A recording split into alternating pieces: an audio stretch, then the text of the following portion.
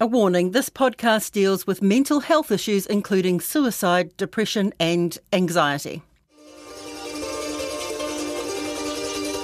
It's been nearly 20 years since John Kirwan wrote Hope in the Sand at Bethel's Beach. The biggest fear for me was that I was never going to be well again. I was never going to be the John Kirwan that went into this. I mean, I had everything in my life. It was an ad for the Ministry of Health targeted at men suffering depression. Sir John and people like Mike King have been largely credited for raising awareness of mental health in this country. Now we have a whole week of it, and we're more open about the subject than ever before. This Mental Health Awareness Week, reconnect with the people and places that lift you up. Hei piki ngā waiora. Head to mhaw.nz to find out more. But with Mental Health Awareness Week over for another year, some people are starting to ask, is all this conversation helping or harming? Awareness creates demand, and we have a mental health system that is creaking. Hi, I'm Alexia Russell, and today on The Detail, is there a risk that we're medicalising what really are normal experiences? And should we be pulling back on or re-angling the message? I think our mental health conversation has become quite stale. Jahan Casanada is a journalist, author and mental health speaker. He thinks we're at a crossroads with this issue and the messaging has to change. Mental Health Awareness Week was created back in 1993 at a point when we weren't having this conversation at all. Mental health was still a taboo in many of our communities. Most people had probably grown up in that take a concrete pill and harden up culture. And so it's taken many, many years for us to chip away at that. You know, I'm part of the first generation in Aotearoa to grow up with all of this messaging around mental health. So how old are you? I'm 33, the ripe old age of 33, but I remember when I was at high school, Sir John Kirwan wrote the word hope in the sand in that famous ad campaign that was actually funded by the government and supported by Jim Anderton, who had lost a child to suicide. So this was a cause that was very close to his heart. And it was really in the mid-2000s that this broke into the public sphere and we started talking about this openly. So fast forward another couple of decades and there's a whole industry, a multi-billion-dollar industry that's sprung up around well-being. And certainly during the pandemic, many businesses and organisations threw a lot at mental health and well-being because they knew, rightly, that their people would struggle during that time. But I think now we're really at a crossroads and we need to ask ourselves, how do we shift from awareness towards action? And how do we make sure, if we're talking about this stuff over and over again, that we're actually helping? So have we spent the last 15 years sort of breeding snowflakes? Absolutely not. I've experienced significant mental health issues. I experienced 4 years of depression while I was having some of the most successful years of my career as a reporter at TVNZ. I've been suicidal, I've contemplated ending my life, and I would push back very strongly against any suggestion that we've bred a generation of snowflakes. You know, when I was at high school, life was simpler in New Zealand. We all thought we would get a house in our mid-20s for $300,000. We weren't talking about climate change. We weren't talking about mental health. And certainly the generation that's come after me is dealing with a huge bunch of challenges, including the advent of technology and cyberbullying and social media and all the rest of it. And I was asked a question by someone this week, do you think that mental health is being used as an excuse? Do you think people are being able to get away with being lazy or playing the mental health card these days? I'm sure that there are people who try and do that, but I don't think that's representative of the vast majority. And are our suicide numbers still really shocking? Well, they are shocking, but they've actually flattened out. In the 2022 financial year, 538 Kiwis ended their lives. So those were suspected self-inflicted deaths. And actually what we know is that that number is 14.5% lower than the average rate over the last 13 years. Now, I think that fact will surprise many of your listeners. They probably haven't seen it on the front page of a newspaper because I don't think it's been on the front page of a newspaper. So, I think the thing that surprised a lot of us during COVID was we thought, oh my goodness, the suicide rate's going to go through the roof, right, as a result of all of these challenges. That's not what we've seen in the numbers. So, look, 1 year's data point doesn't tell you the whole story, but I've been pretty heartened heartened by the flattening out of those numbers over the last few years. I think it does show that at least some of what we're doing is working. And the stat that I'm really interested in that we will never know is how many lives have actually been saved by all of the work and all of the conversation that's been done in this space. Right, so, it's not a complete self-fulfilling industry. It has had a purpose, and that purpose does seem to be working. Of course, yeah. Of course. I mean, this is chronic across the Western world, right? We know that people are struggling. And so, look, there is no one-size-fits-all approach to this. There are people who have clinical distress. There are people who have life challenges that may not meet the threshold of a mood disorder, for example, under the DSM, which is the International Handbook of Mood Disorders. And then also there's just the challenges that come up as a result of what's happening in your environment. So if we're looking to try and put everybody into one category, we're really going to fail at that. And I think what we need to do is help people to navigate their challenges by seeking help and all of the stuff that we've done over the last few years. But also we need to hold people accountable. We need to make sure that they're responsible for their own mental health. This is something the Mental Health Foundation's been working on with its 5 Ways, 5 Days campaign. You might have been part of it if you went to an office yoga session last week or shared food with colleagues. They've used the 5 Ways to Wellbeing for a long time. That's been the pillar of how they've, over the last few years, tried to communicate with people what are the things that they can do on a daily basis, to improve their mental health. And look, going for a walk in nature or doing some mindfulness is not a panacea. These are tools that we can incorporate into our daily lives that can make a difference. But for many people, what they need is far greater support. They need talk therapy. They need the assistance of a counsellor or a psychologist to do some of that deeper work on themselves. And that might sound a little bit touchy-feely to some people, but to others, it's what will make all the difference. Karen Nimmo is one of those clinical psychologists who make all the difference.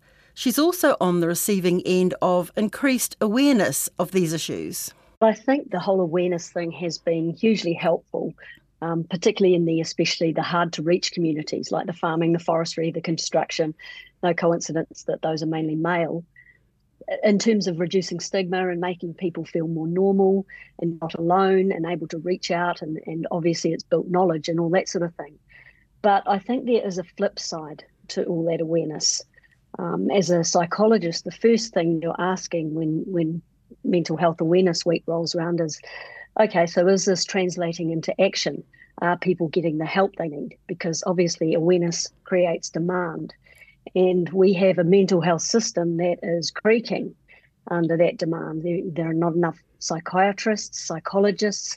The wait lists are long and getting longer. Clinical psychologists say they're having to turn away dozens of patients because there isn't capacity to treat them. Somebody told me that I was the 47th person that they'd trying to find somebody who had space. The mental health stats are worrying. So you've got a lot of demand created by this awareness, and we have to do some good things with it, obviously.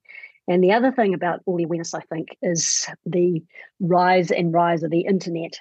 In some ways, it's the Wild West of mental health because you've got so many people on there making videos, talking about their lived experiences. How do you plan your day with ADHD? I'll show you. And because I'm weird, I like to eat my burritos with a fork because whenever I make burritos, I make them really messy, and eating them with my hands, it just gets all over my hands, and I don't like that. One thing about me, I have ADHD.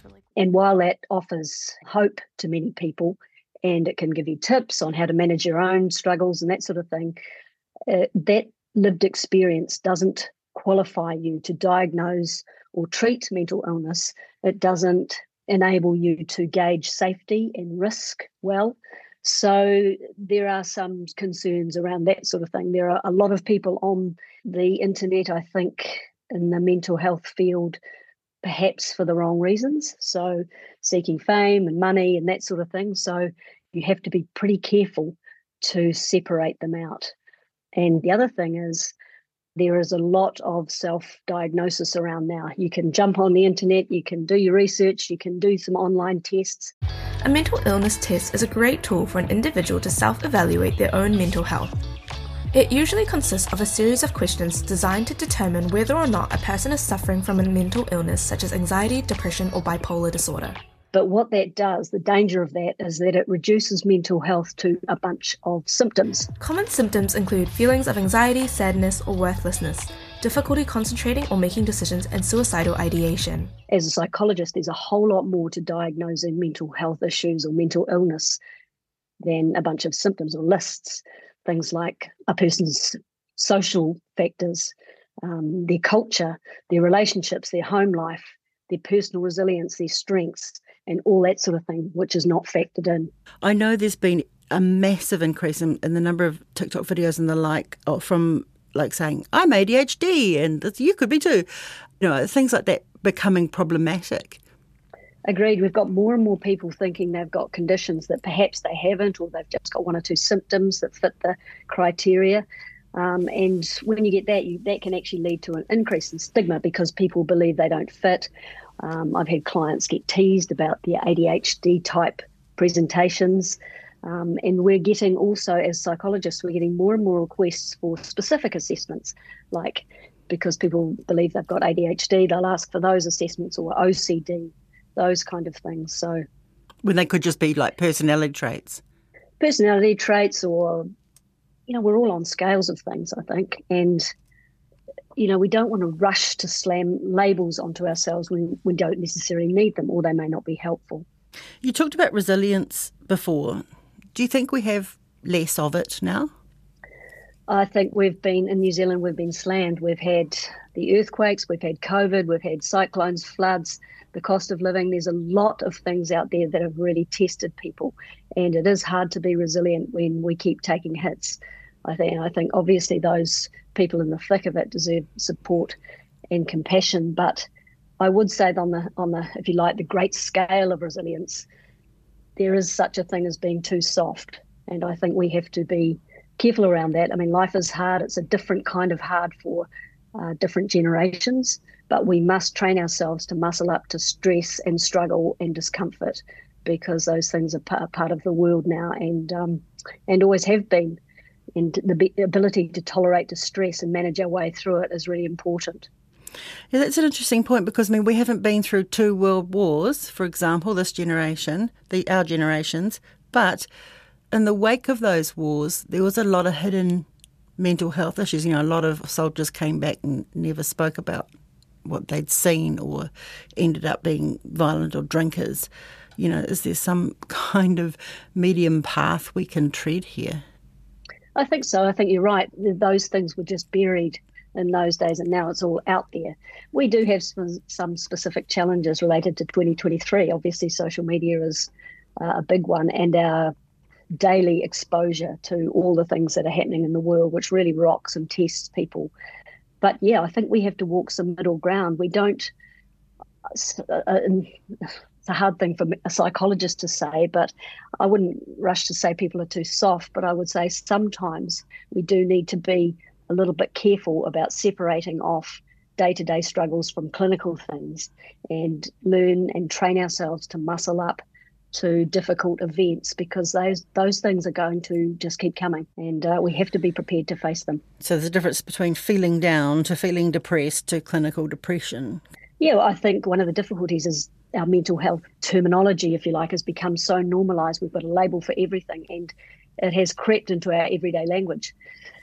For example, grief has become depression. Being nervous about exams or a big sports event is performance anxiety. Wanting to stay home more than a little bit is anything on a scale from introvert to social anxiety. If you break up with someone, you often might term them a narcissist. People will talk about my OCD or my ADHD or he's on the spectrum. Things like that are really commonplace now. You'll hear people everywhere saying they've been triggered. Words such as trigger, toxic, catastrophize, and denial have become common parlance. Boundaries and gaslighting and processing and narcissism and self-care and safe space and healing. And then that language is kind of, permeated into the culture. And, now people just kind of use psychobabble words by default. And the funny thing about them to me is people think that that's how legitimate psychotherapists speak. And it's actually not. My husband went out the other night for a drink with somebody, and he asked this man a question. And this is a man in his 60s. And he said, I can't answer that. You're triggering me, which I thought was quite interesting that that has gone that far, that it has crept into our language that much. And, that's fine and a little bit funny at times, but life and clinical issues, there's now a very blurry line between the two. And so we have to be careful, I think, to separate mental illness from ordinary human distress.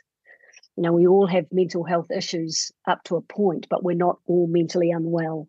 And the confusion and the blurred lines has meant that there's a lot of tiptoeing being done around mental illness. Everybody's terrified of not doing the right thing, or perhaps of doing the wrong thing.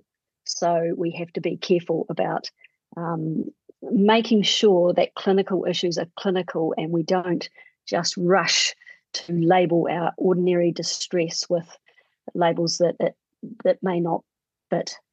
That tiptoeing around is huge. You'll get bosses tiptoeing around their staff. You'll get parents tiptoeing around their adolescent kids because they're terrified that they might do something to make things worse, or not sure how to handle it, or whether it's, how much of it is real and how much of it is something that they might have seen online, all kinds of things like that. And while we don't want to undermine real struggle, we have to acknowledge that and be supportive of that. We also have to be careful that we keep it real. Jahan Casanada has written an opinion piece for Stuff titled, "Is Our Suicide Conversation Helping or Harming?" It's a strong reaction to recent reporting where a coroner allowed publication of harrowing details of a teenager's last months before she killed herself. This is a stark departure from the reporting of many years ago, when any talk of suicide was kept out of the news. So I think there are two separate issues here. One is there a social taboo that's preventing us from talking about issues like suicide? And the second issue is, are there reasons why we wouldn't talk about this because it might harm people? So in relation to the first question, we should be destigmatising all mental health issues. We should be trying to make it possible for people to talk about what they're going through, and that will be an ongoing journey for New Zealand. But the second issue is far more complex. If we talk about suicide, if we draw attention to suicide, if we effectively put it on the table or we highlight it as an option that someone who is struggling might take as a way of trying to escape their pain, there's actually a lot of academic research over the last few decades that shows that can be incredibly dangerous. There's a phenomenon called suicide contagion, that when we hear about a cluster of suicides or a spate of suicides, especially among young people, especially in a small, tight-knit community, that's often what we're talking about. So there's been this long-running tussle for many years between the academics, many of whom think we shouldn't be covering this in the media, we shouldn't be highlighting it, and then those with lived experience, especially those who have lost someone to suicide, who say, we have to talk about this, we have to highlight this. And I think what we've seen in recent years is the media pushing the boundaries more, using suicide stories to advocate for more mental health coverage. And that's meant we're now in a culture where we're talking about this all the time. And I have real concerns about the way that we're doing that. Kind of one of the ironies is that it was a coroner who said all those years ago, we should be moving away from this total ban on suicide. We need to talk about it.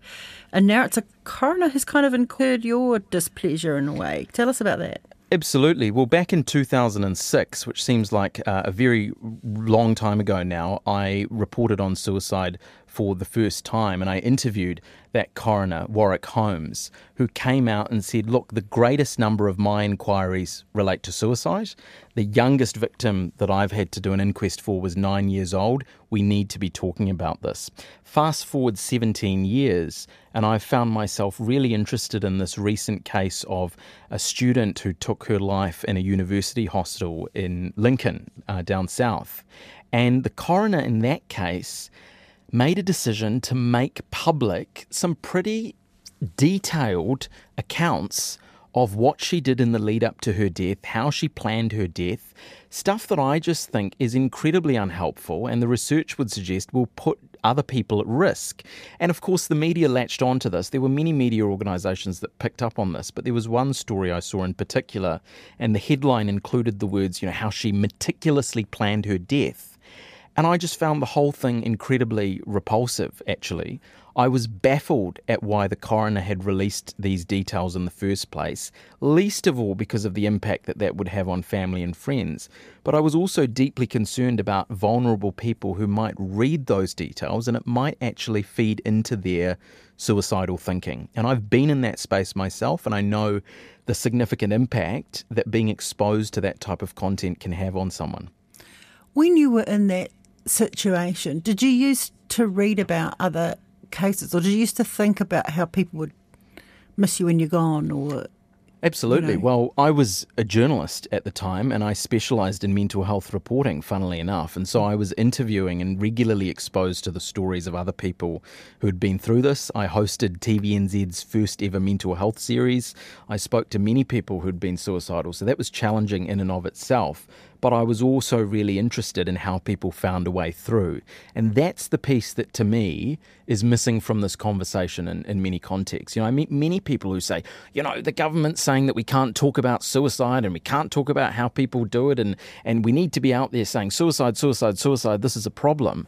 And I think a lot of those people don't understand that banging on that drum isn't actually going to improve our mental health stats. How people find a way through mental distress is not by focusing on death. Certainly not other people's deaths, and certainly not their own death either. People get through those times by focusing on hope and focusing on life. And that might not be a sexy angle for a media story, but if we truly want to be responsible and we want to improve those statistics, we need to be highlighting stories about how suicide can be prevented. We need to talk about the strategies and the tools and the ways forward that actually bring life to people. And that was what really upset me about that coroner's inquest, is that I read the report and there wasn't a single recommendation that she made about how that death can be prevented. And that goes against the Ministry of Health's and the Mental Health Foundation's media reporting guidelines. There's been a lot of conversation about that in the last few years. We should do better. And yet we knew so much about how she did it and how she was feeling and how she hid it. And I wonder what we're trying to achieve with those stories, And look, I'm still a journalist. I understand what people click on and what they're interested in. And I'm sure there's journalists listening to this who say, look, it's not our job to go out there and wear a social responsibility badge. We're simply there to tell the facts. This is what happened and this is how it happened. And I get that. But this is a matter of life and death. This is not a real estate story that we're talking about. We're talking about the fact that our work can have a significant impact on people. And so I do think we need to be more careful about how we tell these stories. And frankly, if we're honest, I think a lot of people click on these stories for the same reason that they click on true crime stories, which is that it's a form of grief porn, as we talk about it in the media. There is something voyeuristic about this. When we look at the misery that other families go through, I think it's our curiosity, it's our sense of intrigue, and also it makes us feel a little bit more comfortable in our own lives. So we really need to look at our own motivations if we're going to pay attention to these stories and think, why am I actually paying attention to this? The headline of your opinion piece was, is our suicide conversation helping or harming? Where do you fall now on that? Well, I think for many years it did help because it put suicide into the public arena. By talking about the people that we'd lost, by talking about the families that had been affected, we made politicians sit up and notice, we made businesses realise that many of their employees were struggling, and we actually brought this topic into the mainstream.